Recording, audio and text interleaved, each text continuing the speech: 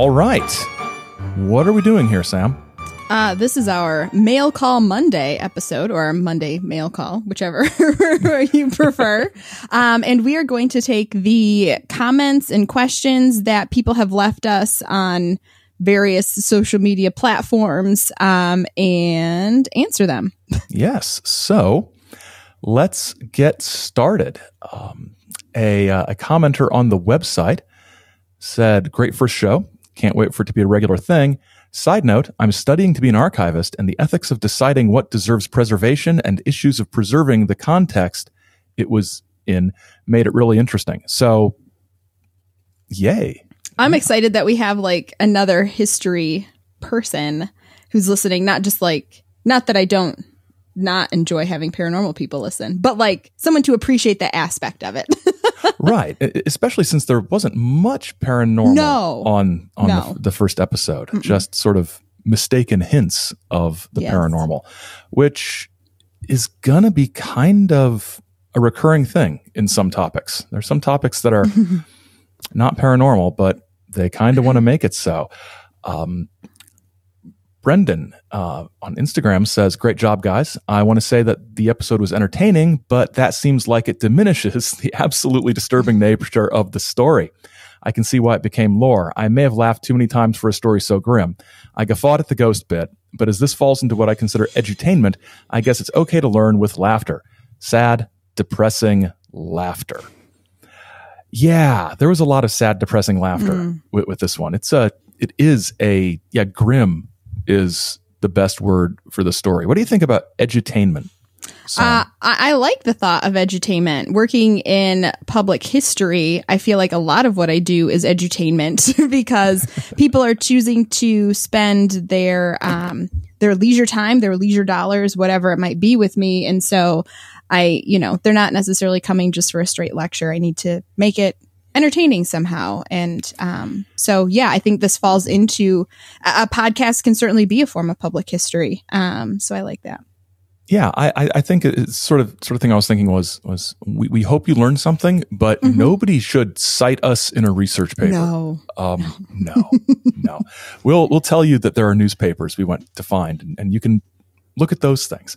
But use us like Wikipedia. You can start here and then follow our citations to find the real sources. Yes, and if there's ever a citation needed, we will note that as well. And listener Krista, sort of on that point, says that she loves how we talked about the sources historians use and how we know what we do and don't know. So it's all about knowing and acknowledging that that we don't know everything and we don't necessarily have all the sources. Now, with the Dudgeon Swamp story, hopefully we're able to get our hands on more down the road as we're working on that. But okay. About the case itself. Listener Shelley mentioned the poison and remarked, quote, "I also question how they could run effective tests on David's body and Romy's body, actually, after the body was in the ground so long between decomposition and potential contamination from the surrounding soil. It'd be hard to get any sort of decent sample to test." And a Twitter follower also pointed out that the state expert mentioned strychnine a lot, but Mita's sort of, I think we can say, coerced confession referred to arsenic, which is, one of the many, many head scratchers of this case. What do you think about the body decomposition thing or any of it? Yeah, I mean, I'm sure they just at that time didn't quite comprehend things and understand things the way that we do today, and so they probably, I mean, I don't know. I don't know the history of science, but I wouldn't be surprised if they didn't quite understand that long ago, maybe, you wouldn't be able to get an adequate sample. But I also don't know like what the breakdown of some of these poisons would be. So like, I mean, different elements have different decay rates, right? And different things. So it's something I don't know enough about to comment on from an educated perspective, but it does make you wonder, what they could have done successfully. Yes, and I think the decay rates are significant to think about, and also the contamination too. Yeah. The aspect there's lots of. I mean, depending on where a body is buried and what seeps in, I would think other chemicals could possibly get into the tissues somehow. But again, historians, not scientists. So, yeah. Kirk says, great start. Do you have a plan on how often the episodes will come out? It's going to be every other Monday. Yep. Is our plan, with Monday mail call Monday, sort of on the alternate Mondays, and Friday favorites, Fridays on Instagram and YouTube, linked to various places. We like alliteration. It heads to our Facebook stories too, right? Yeah, it goes to the Facebook stories as well. If you've ever noticed that those are a thing that exist, which I think a lot of people still might not. I think Facebook is trying really hard to make us notice that they exist. I notice when I scroll down, all of a sudden in my news feed, it'll be someone's Facebook story. It's like, yeah, Facebook, like you're not Instagram. Stop trying. I'm just because you bought Instagram doesn't mean we want you to act like Instagram. Right. I'm getting notifications that people have added to their stories now, and that's annoying. Occasionally I have notifications that are actually things I want to see, which is rare.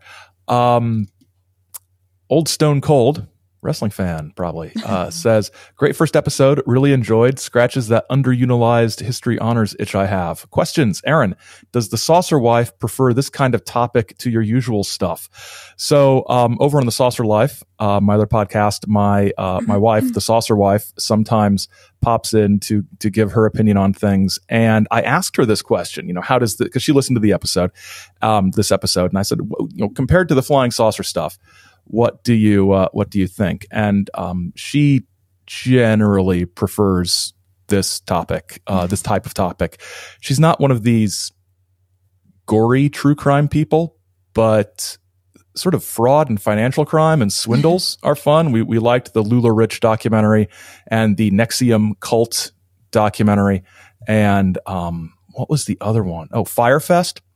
The Fire Festival one. So yeah, those types of topics. Tiger King, classic. And more generally, sort of the true crime thing. How do you both feel about stories like this that are often told in true crime podcast land, particularly newer cases or such? How can we avoid being sensationalist and voyeuristic when it comes to these tales of suffering? What do you think, Sam? Well, I think a lot of it comes down to why your intentions behind doing the thing, right? So like we were really interested in digging back to the original sources and trying to figure out what really happened and, correct potentially a legend that has been misinterpreted for, 100 years possibly.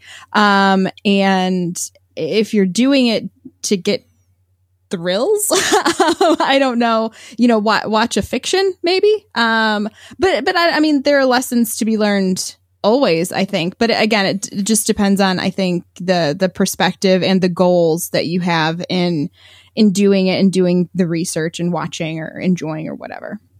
I think more recent stuff is a lot more problematic. I think something that we can approach as historians is, I was going to say you're not affecting anybody still alive, but the one woman, Dorothy Brooks Hodel Brooks, wrote that book, and clearly she's still very affected by these things that happened before she was born, because of the impact they had on the family. I'm acquainted with some true crime podcasters who, and this is the sort of thing that would keep me away from anything very recent, they receive lots and lots of sometimes very scary responses from people who follow these stories and have very strong feelings about things one way or the other. So that's difficult. And there's the case this last week of the woman who went missing and then was found dead. That's sort of the media attention on certain sensationalistic cases does lead to that voyeurism and does sort of give the impression that there aren't numerous victims of crime throughout this country every day that are simply not as well known or as photogenic or as, placed in a certain, socioeconomic class or racial category. And I think that's, at its worst, the true crime sort of genre and that style of news reporting can sort of amplify some things and minimize the suffering of others. Yeah. And I think when people, kind of start playing armchair detective and, looking at things that way, thinking they can solve it, I think sometimes that can hinder the way that folks who've been doing a job for a very long time and were trained in it and know how to approach things, can get in the way of that. I think about the documentary I watched about the vanishing at the Cecil Hotel. It was on Netflix. I watched it, I don't know, at the beginning of the year sometime. And, there were so many people in like an online community who were trying to figure out what happened. And, so all of these little conspiracy theories and little things started cropping up. And, these people were poking around the hotel on their own. And, that's not quite okay. When there's an ongoing investigation and, actual detectives are trying to do some kind of a job of their own. So I think that's something you can run into too when you start researching cases that, are more recent as well. Yeah. And also, I think this is a thing that probably happens more than we like to admit. Don't find people whose names you've seen in the news and hassle them on social media while a crime is being investigated or right after a documentary about the crime comes out. I mean, don't go and see how they're feeling about it. Don't try to be their friend. Don't tell them that they should have been arrested because clearly they did it because you watched the documentary and you know the truth. Yeah.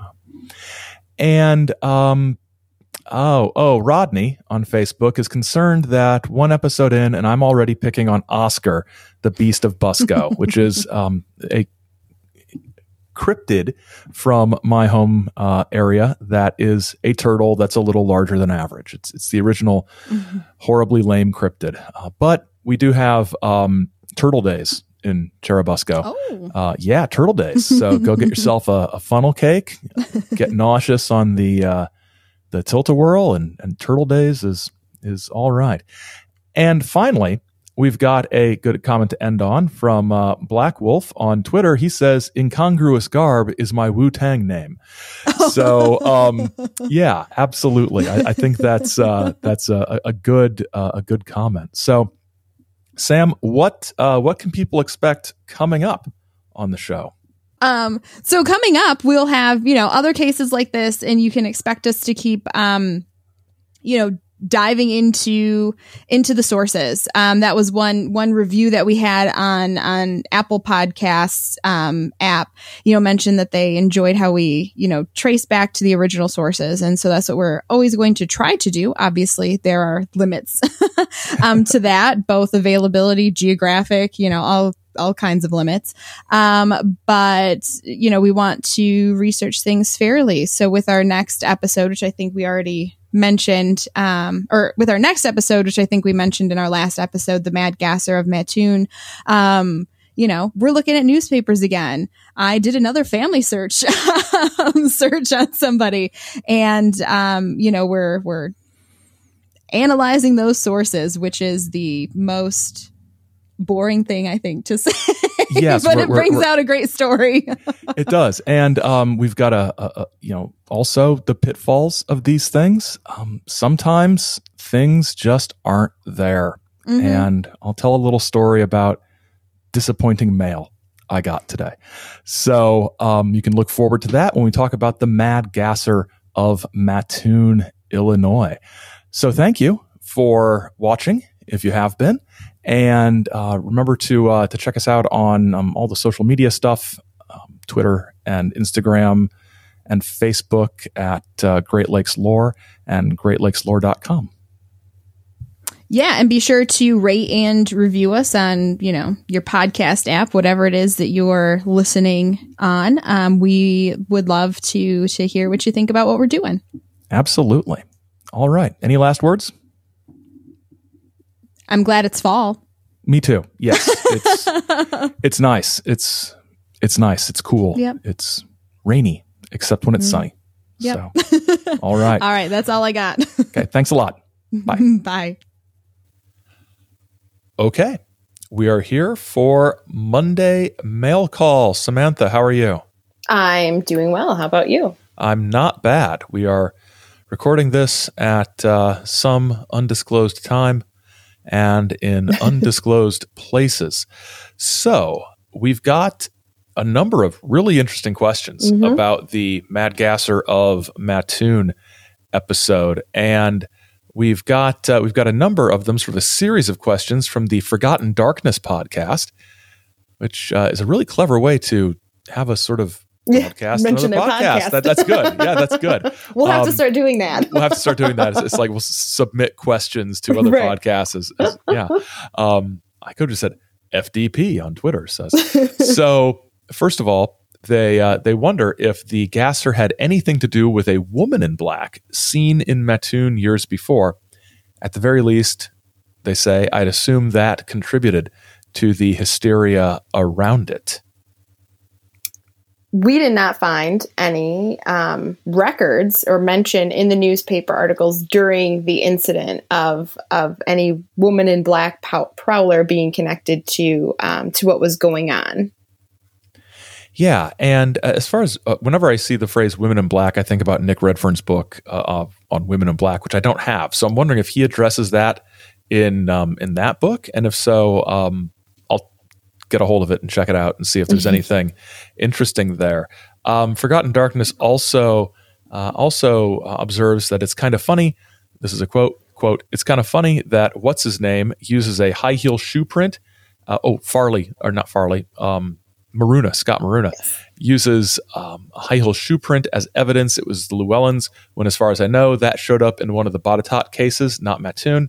I feel like something else I've read about the Gasser has made that mistake too, though, but I can't recall where it was. Loren Coleman's bit in Mysterious America, maybe? And I looked into this one, so I will address this one. This is weird. It's kind of weird. It shows up in the Mattoon case, and we didn't touch on it except for what Maruna said about the Llewellyns, because when we were going through it, looking through the primary sources, it did not show up in the paper.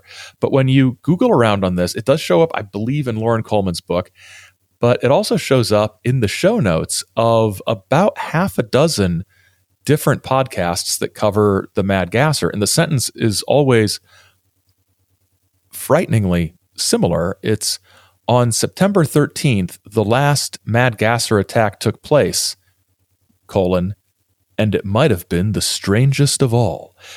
They're all structured like that. So I didn't check to see which one was the first to do this. I have a feeling Astonishing Legends was the first to cover this one, and people maybe cribbed their show notes a little bit. Not accusing anybody of anything, but I'd send it up for plagiarism if I saw it. So they said it was a woman named Bertha Bench and her son Orville. The people who were attacked. The people who were attacked. Yes, not the one leaving the footprint. No. the people who found the high-heeled footprint in their yard. And so this sent me down a rabbit hole of looking for Bertha Bench, and there's no record of Bertha Bench in the newspapers, in the Journal-Gazette, Mattoon Journal-Gazette, or the Chicago Tribune that covered the story. Same thing for Orville Bench. Then I went into Family Search and looked for Bertha Bench. I could not find a Bertha Bench anywhere in the area. Found a Bertha Bunch, but not in the right place at the right time, but at least there was a Bertha Bunch in Illinois. So then I went back to Maruna's book, and he mentions this case and says the name is Bertha Bence, Bence, not Bench. Was there a Bertha Bence? I looked it up on Family Search. It looks like it's more likely that based on census records from 40 and 50, that a woman named Bertha Bence would have been at least in Illinois in 1944, maybe. But since they don't do the census every year, it's hard to tell where people might be from one decade to the next. So why didn't this show up in our research of the Mattoon Journal-Gazette? Well, Maruna, in his book, which, well, I have some problems with it, he did a really good job of explaining this. The last two attacks, the one with the woman's high-heeled shoe print and the one with, was it a strange hairy creature or a little man who fired the gas at the people? I'm trying to remember. Those two attacks, the people did not go to the police with them, and they did not go to the Mattoon Journal-Gazette. They went to the Chicago Herald-American, which was a newspaper that ceased publication in 1953, and they told their stories directly to that newspaper. And there are no archives of the Herald-American anywhere on the internet. I checked the Library of Congress. I think the closest one to where we are is in like Urbana-Champaign, Illinois. So, or maybe probably the Chicago Public Library, but not easily accessible, not something that we would have had access to while preparing the episode. But one thing that jumps out is that in all of these cases where, these instances where this particular case is discussed, it's just sort of presented as matters of fact as one in the sequence of events. Nobody footnotes any of this stuff. Nobody says, the story about the high-heeled shoe print woman was in the September 14th, 1944 issue of the Chicago Herald-American, page 2. There's nothing like that. It's just stories in this. And, even books like, Lauren Coleman's Monsters in America, he does a good job of telling the story, but you don't have as extensive a bibliography as you would need to go and check the stories out for yourself, which, if I'm being cynical, means that you could do anything with the stories. But long story short, there was a report of a high-heeled shoe print in the Mattoon cases. So there we go. It's just one of those things that's not very well documented. And a good example why it's fun to have historians doing this research now, right? Because we like to track footnotes. What was that? Footnotes. Yes. But that also is how, legends get, made, twisted, changed, whatever, because, they're just, especially when you're listening to podcasts, right? It's almost like these oral tradition stories that just keep on evolving as they're told over and over and over again. So I think especially with podcasts, it's nice to discuss where we're finding this information. Yeah, absolutely. And sort of along the same, maybe in the same vein as the first question about the woman in black, as far as what might have been on people's minds while this was going on. Old Stone Cold from Instagram asks, had anything about the Holocaust come out around this time? Could explain some of the fears of gas? And we both looked into this one a little bit, right? Yes. Samantha? Yeah. So I found online, it was, to be honest, a History Channel essay, but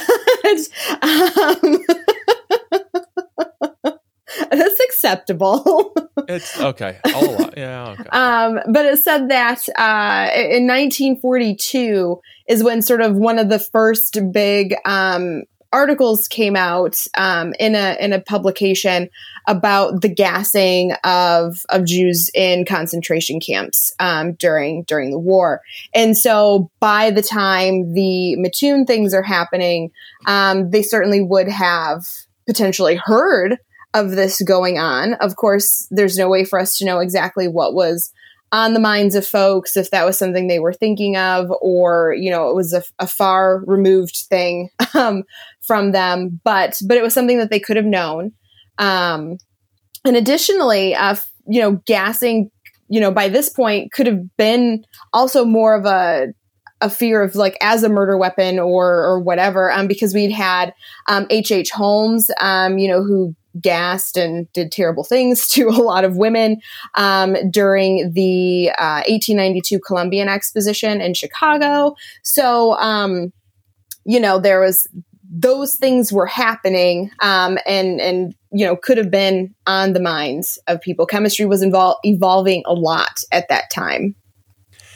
And what I looked at and sort of found was that in 1944, the summer of 1944, so not too long before these attacks, you had some push from Jewish groups in the United States to sort of pushing for bombing of some of the concentration camps, and that's which was not done.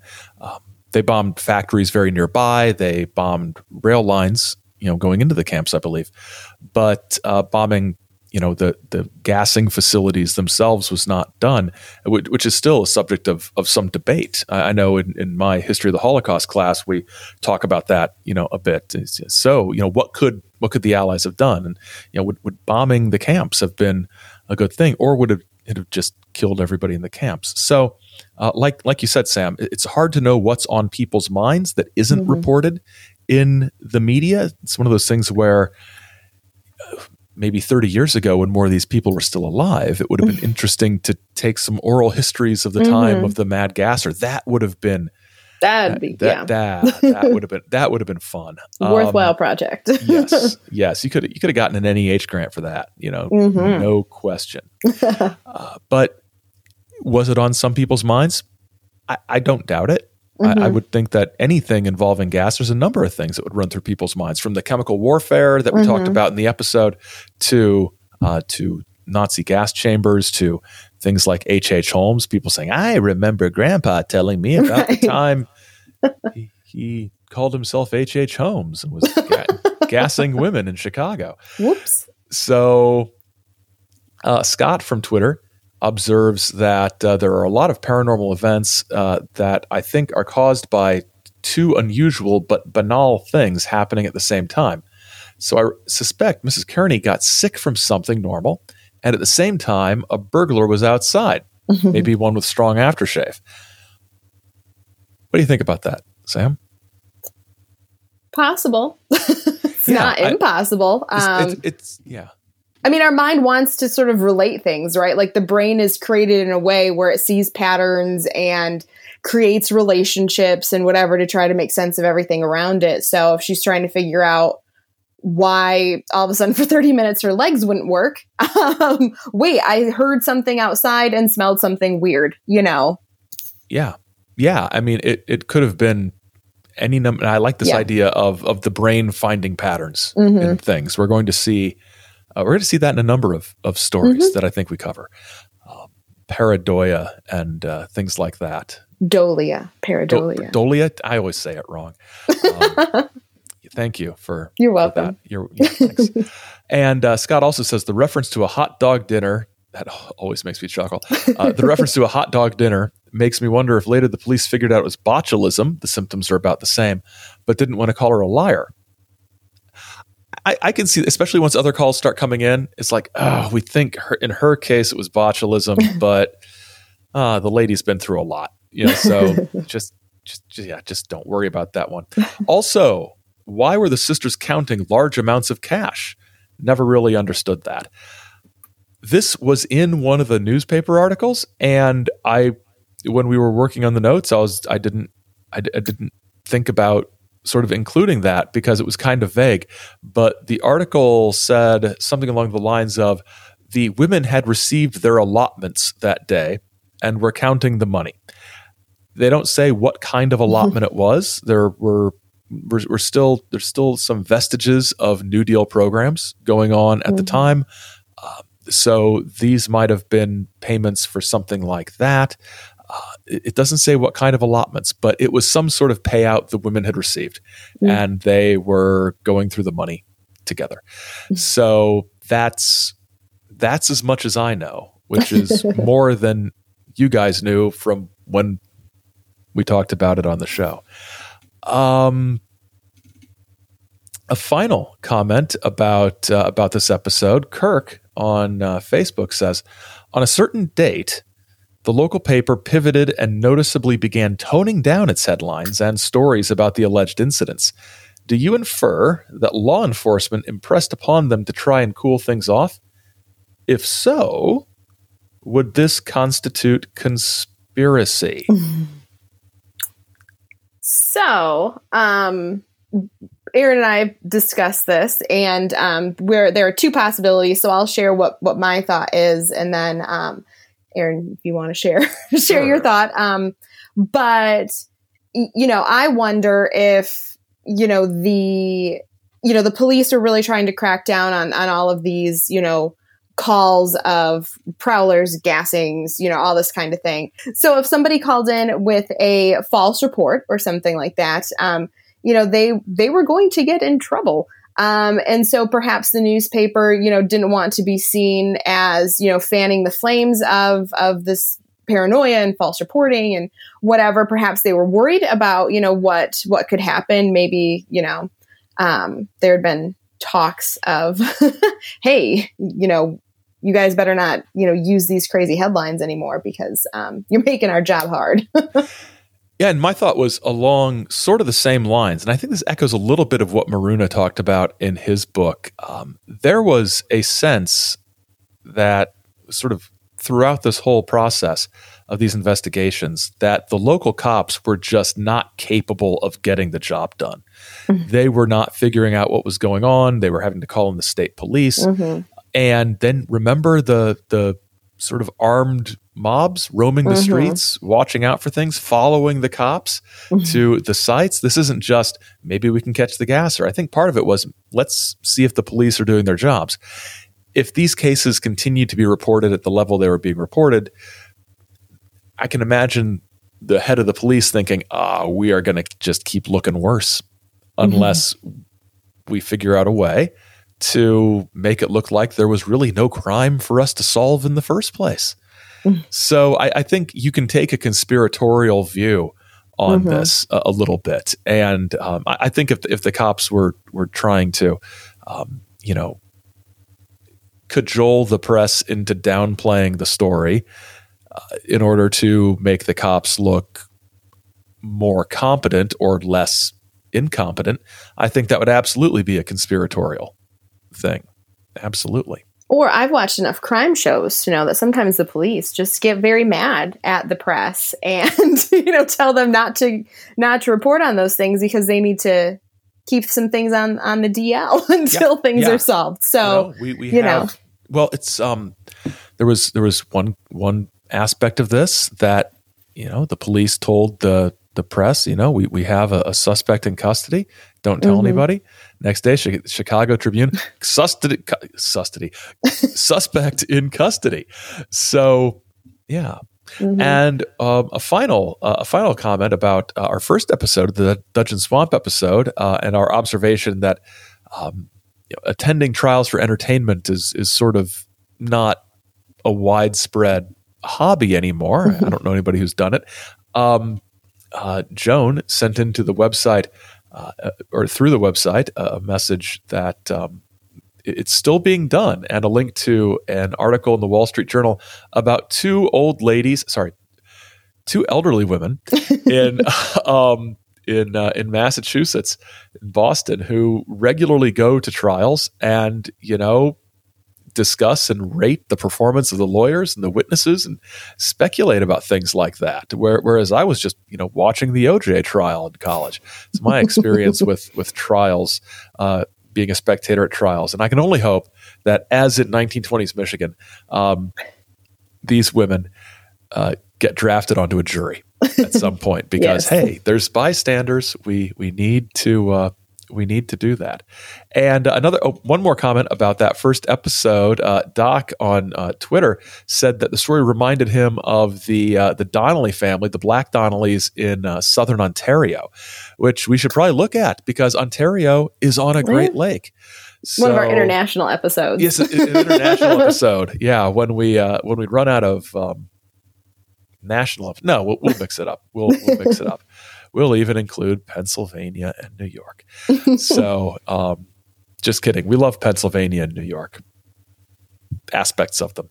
So, but they're already they're part of the original colonies. We Great Lakes states. We need to keep. They have their colony status. That's true. That's true. We need something going for us out here besides water and snow. Water and snow and the best state fairs the nation has. I don't know. I'd put ours up against in the Midwest, up against like Texas, I think. Although I've heard Texas has some epic fried food down there. Do you have anything else, Sam? Because I don't. No, I don't. I can only hope that someday when I'm in my 70s, I can like throw back a few martinis and head down to the local courthouse to take in a trial. That sounds like a life, doesn't it? Are you implying that Ruth Fisher, 77 of Boston, a retired 6th grade teacher, is showing up to these things having had a few martinis?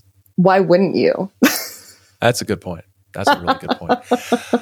Ruth, keep doing that. Keep going to those trials. Mm-hmm. All right.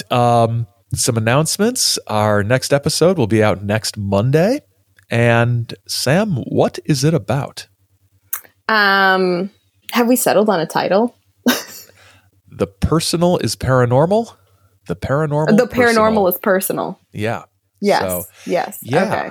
I wasn't sure if we were brainstorming. I didn't know if we'd agreed on one or not. So, listeners, this is just the kind of behind the scenes discussion that that we bring to the off week episodes with the mail call. It's a little. We record remotely. We live an hour apart. This is when we get our business taken care of too. Pretty much. Usually we do it before we hit record. Yes, but we're going to be talking about personal stories, the nature of personal stories, why people are interested in weird topics, and we're going to be sharing kind of as case studies our own experiences with the weird and the paranormal, and how those. Oh, sorry.